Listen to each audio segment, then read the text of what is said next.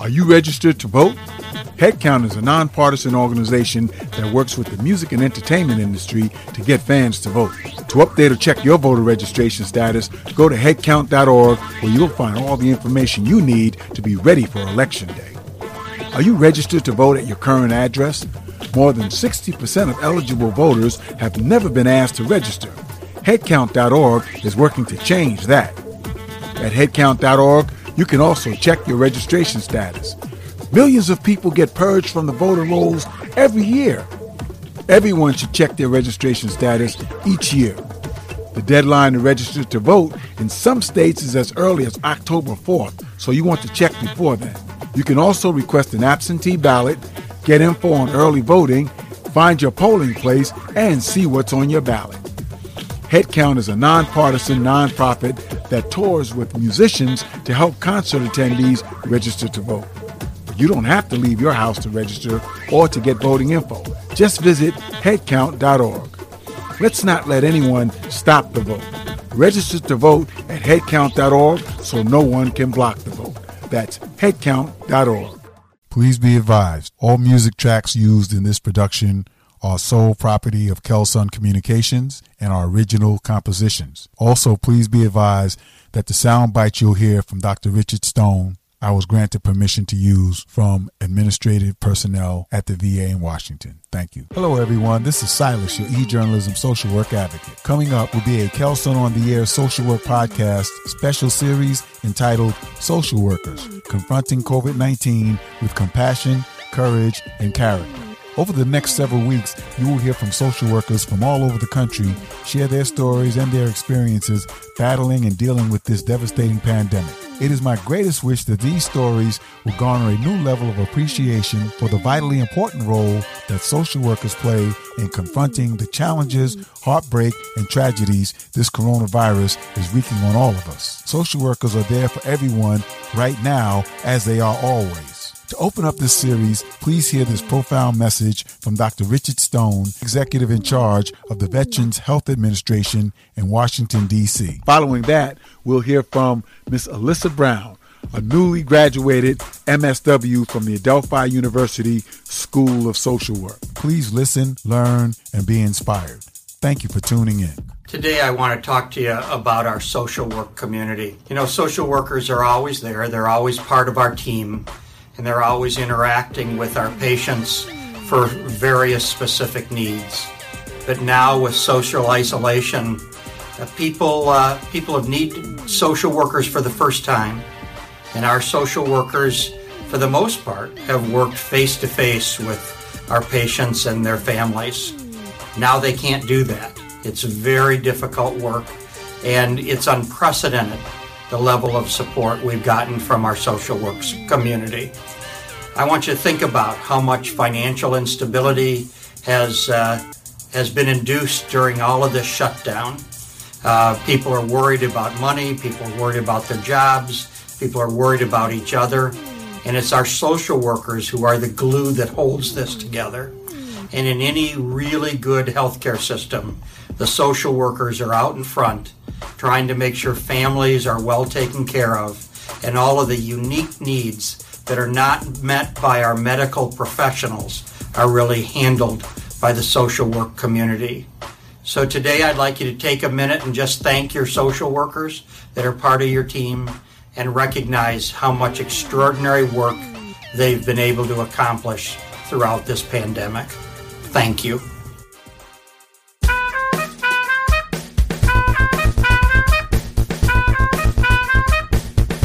To everyone tuning in, welcome. This is Silas, your e-journalism social work advocate. You're listening to the Kelsun on the Air Social Work Podcast, the program that promotes, celebrates, uplifts, and highlights the social work profession. This podcast aims to educate the general public to the vital contributions professional social workers make in every aspect of society, every day. Our special guest for today is Miss Elisa Brown, who is a youth educator with nearly 15 years' experience in leadership development, community organizing, counseling, and providing career services to youth. This Brooklyn native continues to serve the underserved through their lifespan, now working as a social worker for the elderly. She's a recent graduate of Adelphi University and has added MSW to her list of academic accomplishments, which include a BS in Human Services from Touro College and an MS in Organizational Leadership from Mercy College. She is also a member of the National Association of Social Workers and the founder of the startup Girls Corner, a nonprofit organization with the mission to encourage, inspire, educate, and build self-confident young ladies ages 11 through 18. It is my distinct pleasure to welcome to today's show Miss Elisa Brown. Thank you so much. We're going to be talking to you about your experience as a student. While you were a student, you did some really wonderful things that helped out a lot with the COVID-19 pandemic. And I'd like to just read for our listeners a little quote to start the conversation. The quote says, "We have wonderful stories for this month. And I'd also like to call out 3 of our social work students. Elisa Brown, MSW, Master of Social Work, class of 2020, works directly with COVID-19 patients and their families at a skilled nursing facility in Brooklyn, New York. She provides daily interventions and support in this high-risk community." Congratulations again. And that appeared in the May 2020 edition of the publication that Adelphi puts out called From the Desk of the President, Dr. Christine Reardon, who's the president of Adelphi University. So congratulations on that. Thank you. Tell our listeners a little bit about how you came to be honored in that way. I got this position actually through Adelphi, through the internship department. He put up a posting that the skilled nursing facility was looking for a social worker, so I applied. This has been my first work experience as a social worker. Mm-hmm. So we were asked who is still currently working during the pandemic. A lot of internships were canceled because of the pandemic, but because I was an OYR student, 1-year residency, I was still working there. It was still my job. Okay. So I just responded to them, letting them know what I still do with the residents and their families. Okay. All right. Great. A little bit later, we'll give you an opportunity to kind of talk about some of the things that you did and that you do addressing the issues of the pandemic for the residents of that skilled nursing facility. But let's give our listeners a little insight into what made you want to become a social worker, and what does that mean to you, Elisa? It started for me as a young person looking for employment. I had actually went to a nonprofit organization because I didn't have the skills to get a job. And something with that case manager clicked with me. Mm-hmm. And I said, this is something that I want to do. So this is where me working with the youth for over 15 years came from, helping them with employment and internships and job readiness. Then I also realized that, hey, I need to do more. And that's when I started looking into social work. I wanted to take my career a step further. This is how I unlocked my door of becoming a social worker. Wonderful, wonderful. So it was almost like a smooth transition for you, because you had already... It definitely was. You already were in the helping profession, and that's where you have developed a lot of your background and skills. And I think that's a great way to segue into taking it up to the next level by pursuing your MSW. Talk a little bit about your expectations versus the reality in the social work field. Well, being that this was a career change for me, I really didn't know what to expect. I just knew that it would still be along of advocacy and helping people. But my reality of getting into the workplace is like, wow, social workers do a lot. Yes, we do. And they're not as valued for the work that they do. Thank you. Something that in my other work experiences was formal training, and as a social worker, you're learning as you go, day to day. So things change. So that was definitely new to me and a learning curve. But through my colleagues who were very helpful in sharing information and training, this is how I've been now almost there a year and a half. Very good. And you made a great point. Social workers are always in a position where we have to adapt on the fly, and no matter how many years of experience that we have working in the field, it always seems that something comes up where we have to be ready to change and adapt. So we're always in a state of on-the-job training, as I like to say. So I think that's one of the skills that brings social workers into a different realm because we can adapt so easily. And I think it's because of the foundation that, people get into social work because they like to help people. Okay. Right. Mm-hmm. And so you were doing a lot of specific things to help during this pandemic. So talk a little bit about your experience working during the pandemic and the fears and how you were able to manifest through it. So when the city was put on pause, I'm going to be honest, that's when I learned that I was an essential worker. And I was scared. Mm-hmm. I was scared because I really didn't know what we were dealing with. Mm-hmm. I was afraid of bringing something home that we didn't know. During this pandemic, I actually began to question if I was on the right path of being in the healthcare field. But I reached out to my closest friends and even some Adelphi professors to talk to what I was dealing with. And I received so much support and encouragement from everyone that my anxiety began to calm down. My colleagues supported me day to day to encourage me to come in and continue. And although we're still going through the pandemic, I'm still afraid, but now we're getting tested twice a week. My anxiety has calmed down, and I do know that I am in the right field and want to continue in the healthcare setting. Wow, that's awesome. That's an interesting thing that you just mentioned, that the question came up from others. Are you sure you're on the right path? How did that make you feel when they actually asked you that? It was also them, but also myself. I was questioning myself. Mm-hmm. Am I on the right field? Because working with the youth, we haven't gone through any pandemic or anything. So I didn't initially think in a healthcare skilled nursing setting that we will be experiencing this front and center. So that's where I questioned, is this where I really wanted to be? But I do realize I need to be here. This is my field. When did you come to that realization? Actually, we're in June now, so It started about mid-April, right before finishing up school. Talking to my professors and my colleagues really helped me. Mm-hmm. Well, it's said many times, Elisa, that we don't choose social work. Social work chooses us, and people that are drawn to social work, they just have a strong desire and a strong want or the need to help people to do better and to get to the next phase and to get to the next level. And I think that's one of the things that makes social workers so special, is because, they dedicate their whole life and their whole being to helping somebody get past a tough spot. And people don't realize the value that has. And that's one of the reasons why I think it's very important for, all social workers to tell their story and talk about, why they came into the field and what it means to them, so that people can see that it's not just, a job, it's a calling. And, you answered that call. You had questions about it. You talked to your professors, and you came out thinking that you made the right decision and you're in the right field.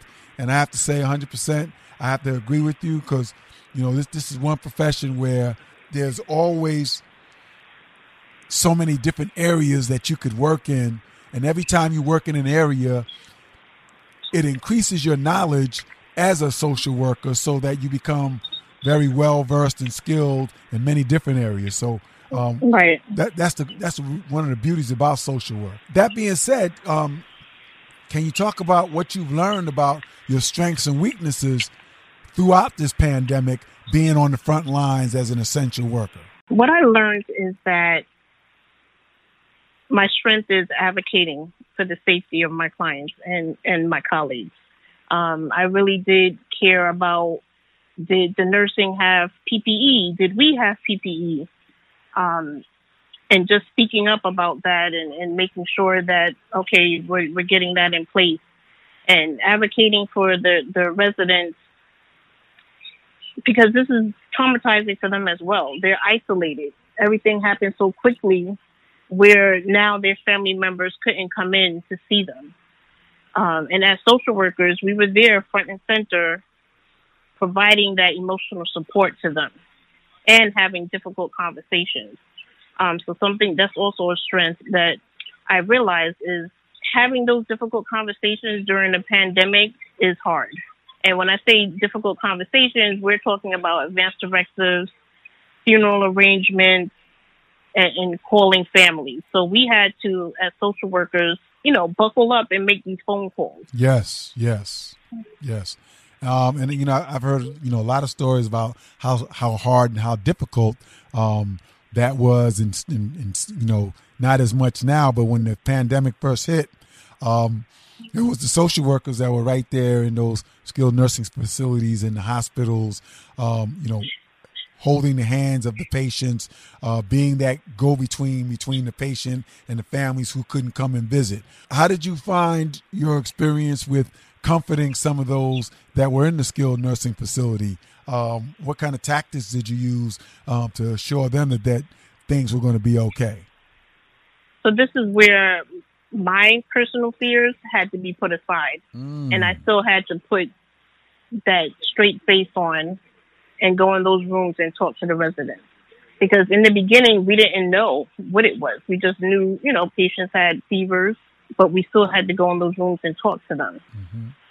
So I couldn't show any fear. I still went in, good morning, how are you? How can I help you? Or, do you need to talk to a family member? And make those phone calls. And then you found the residents, I'm sure, were very appreciative of your efforts as well, correct? Yes, they were very appreciative of it. Something that I noticed, too, with social workers is that we don't have time to grieve. Excellent point.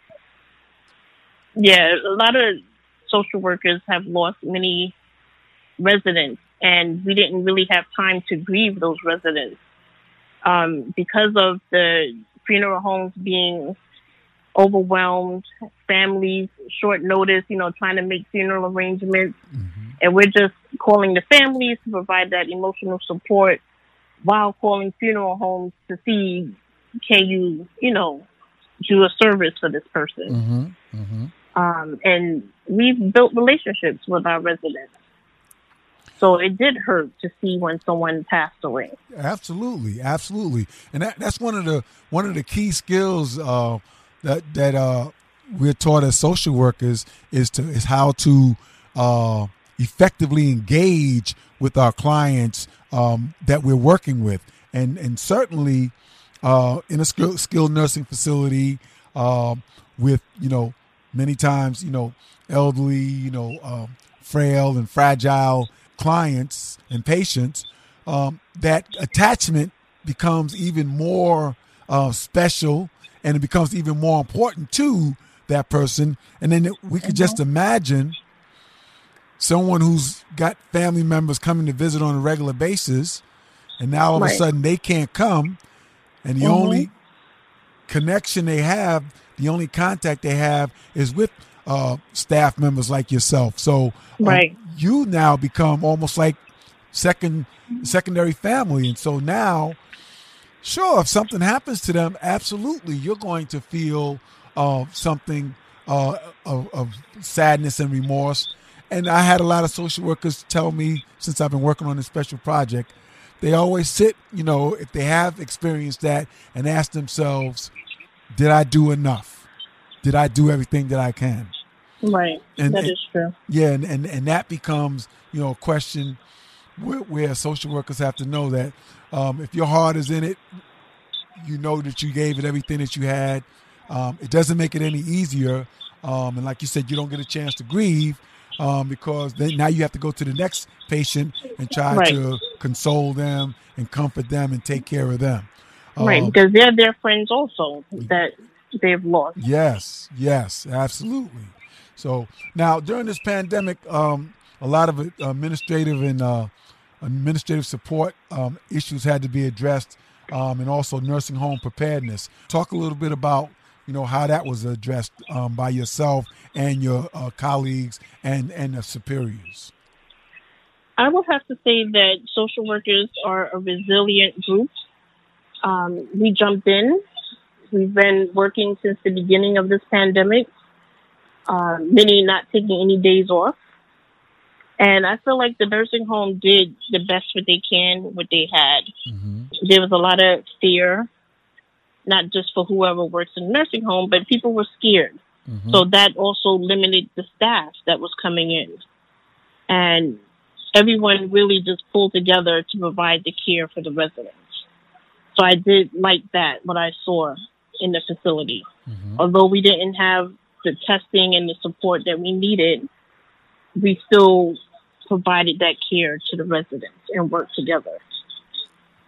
It reminds me of that old saying that teamwork makes the dream work. Right. It definitely did, especially during this time. Mm-hmm.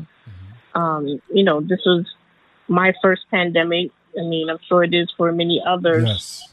And, I didn't know what to expect, but just being reminded at every turn that somebody was passing away or being hospitalized, it did take a lot on my mental health. Sure, I'm sure. But one thing I certainly applaud you in recognizing and highlighting is the fact that, as you stated so correctly, that social workers are a very resilient bunch. They jump in, they see something that needs to get done, they roll up their sleeves, they jump in and they try to do it. And in many instances, they do it very quiet and unassumingly, which was just going through another interview that I did with a previous social worker. And she said that social workers do so many things and do it so quietly that people don't even realize that they're there until a serious crisis comes out. And then they go, wow, I didn't know social workers did all of that. Right. And social workers do everything, but people just don't see it that way because we don't tell our story. And we do need to change that. That's why, like I try to highlight things that social workers do because the general public needs to know all of the value that we bring to society every day in every aspect of society that you could think of, which is very important message for us to continue to get out. So I'm glad you highlighted the fact of the resiliency, jumping in there and doing what needs to be done, working together as a team. Those are all some of the special characteristics of someone who is a social worker. Now, the other thing that's really important that you pointed out in topics you'd like to really talk about is the work-life balance during the pandemic. Now, you mentioned earlier, Elisa, a lot of the social workers were working day after day after day after day and not taking any days off because of that level of commitment and that sense of caring. So how were you and how were some of you and your colleagues able to balance work and life during the pandemic? It was challenging. And whenever somebody was having a day struggling, we supported each other. For me, what I learned is that, I'm not in this alone, and I really did appreciate that support from my colleagues. But I am responsible for creating a balance and not my employer. So we had to work through that too. So that's why we joined together to support each other. For me, at one point, I was managing school, finishing up school, working, and then now my child being home with remote learning. I often did feel like giving up, but my support system wouldn't allow me to. And that's when I also reminded myself of my why. Why am I here? Why am I doing this? It kind of reminded me of the slogan of the just say no to drugs. Yes. But it's what we should say when we're feeling overwhelmed.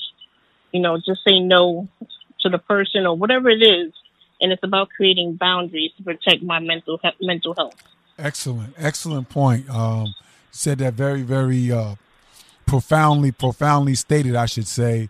And that's a big issue in today's social work profession is, the level of burnout, because social workers, right, because of their resiliency, because of their commitment, because of their strong passion and their belief, they jump in and they go and they do and they jump, they put out fire they go from fire to fire to fire, putting them out and helping everybody and trying to make sure people get resources. And then one day they wake up and they're all spent out and they're all exhausted and exasperated, and they don't have anything else left in the tank. And that's very important. What you just mentioned is knowing how to say no, because that's one word that is very scarce in a social worker's vocabulary. It is. Mm-hmm. It is. And that's because social workers are very caring people, and we want to help everybody, but we do have to say no. And I always say when we talk about that is just think about whenever you go traveling and you're on the plane before it pulls off, the one thing that they say after they go over all of the safety precautions, they say in the event of an emergency, put your life mask or your life jacket on first. So you've got to keep yourself together in order to be of service and benefit to somebody else. And that's so true. That's very true. Yes, and that brings us to a final point that I'd like to wrap up with: the importance of self-care for everybody, not just social workers. And I know you just alluded on that, but if you could just leave our listeners with something that they can kind of think on and focus on about self-care, which is so important, especially now in today's climate with everything going on with the pandemic, with the Black Lives Matter and so many things, so many stresses, pressures, parents being home with kids, doing homeschooling, working from home, those that are frontline workers, being concerned about, still, hoping that they don't contract, the virus and bring it home. Right. Mm-hmm. Can you wrap it up for us and put it in a nice package about self-care for everybody? I think it's important to know that self-care is just not about unwinding at the end of the day, but it's about checking in on your mental, physical, emotional, and spiritual health. I found that whole combination is what's going to help get us through this pandemic, and checking in on each other to make sure that each of those areas are good. And if they're not, tapping into people that can help you lift up your spirits. And one thing that I say to that, social workers, we go and we comfort everybody else, but it's okay not to be okay. That is true. And that's where, it takes a lot of courage and a lot of insight and a lot of wisdom to say, listen, I just don't have any more left to give. I've given all that I could, taking a mental health day, taking a few days off, learning how to say no. All those are very important things. And I like the point that you made about checking in with each other, making sure, your friends and your colleagues are okay, making sure family members are okay. Right. Very important. This is the time. Yes. Very important also check in with young children, because they have a whole nother level of stress, and they can't verbalize it that way. So that's really important. Also, the elderly. The seniors, right. Yeah. The seniors too. Yes, because absolutely. they're isolated, and, especially seeing the ones in the nursing facility, some of them still is going on their day-to-day. They're not really sure what's going on, but they just know that they're restricted in doing things. So, yes, their mental health needs to be checked in as well, and this is where the social workers come in. Yes, indeed. I agree with you 100%. Well, that's going to wrap it up for us here. You've been a wonderful guest, Miss Elisa Brown. Congratulations on completing your MSW. And, we wish you all the best in your journey going forward. You're certainly going to make a wonderful social worker.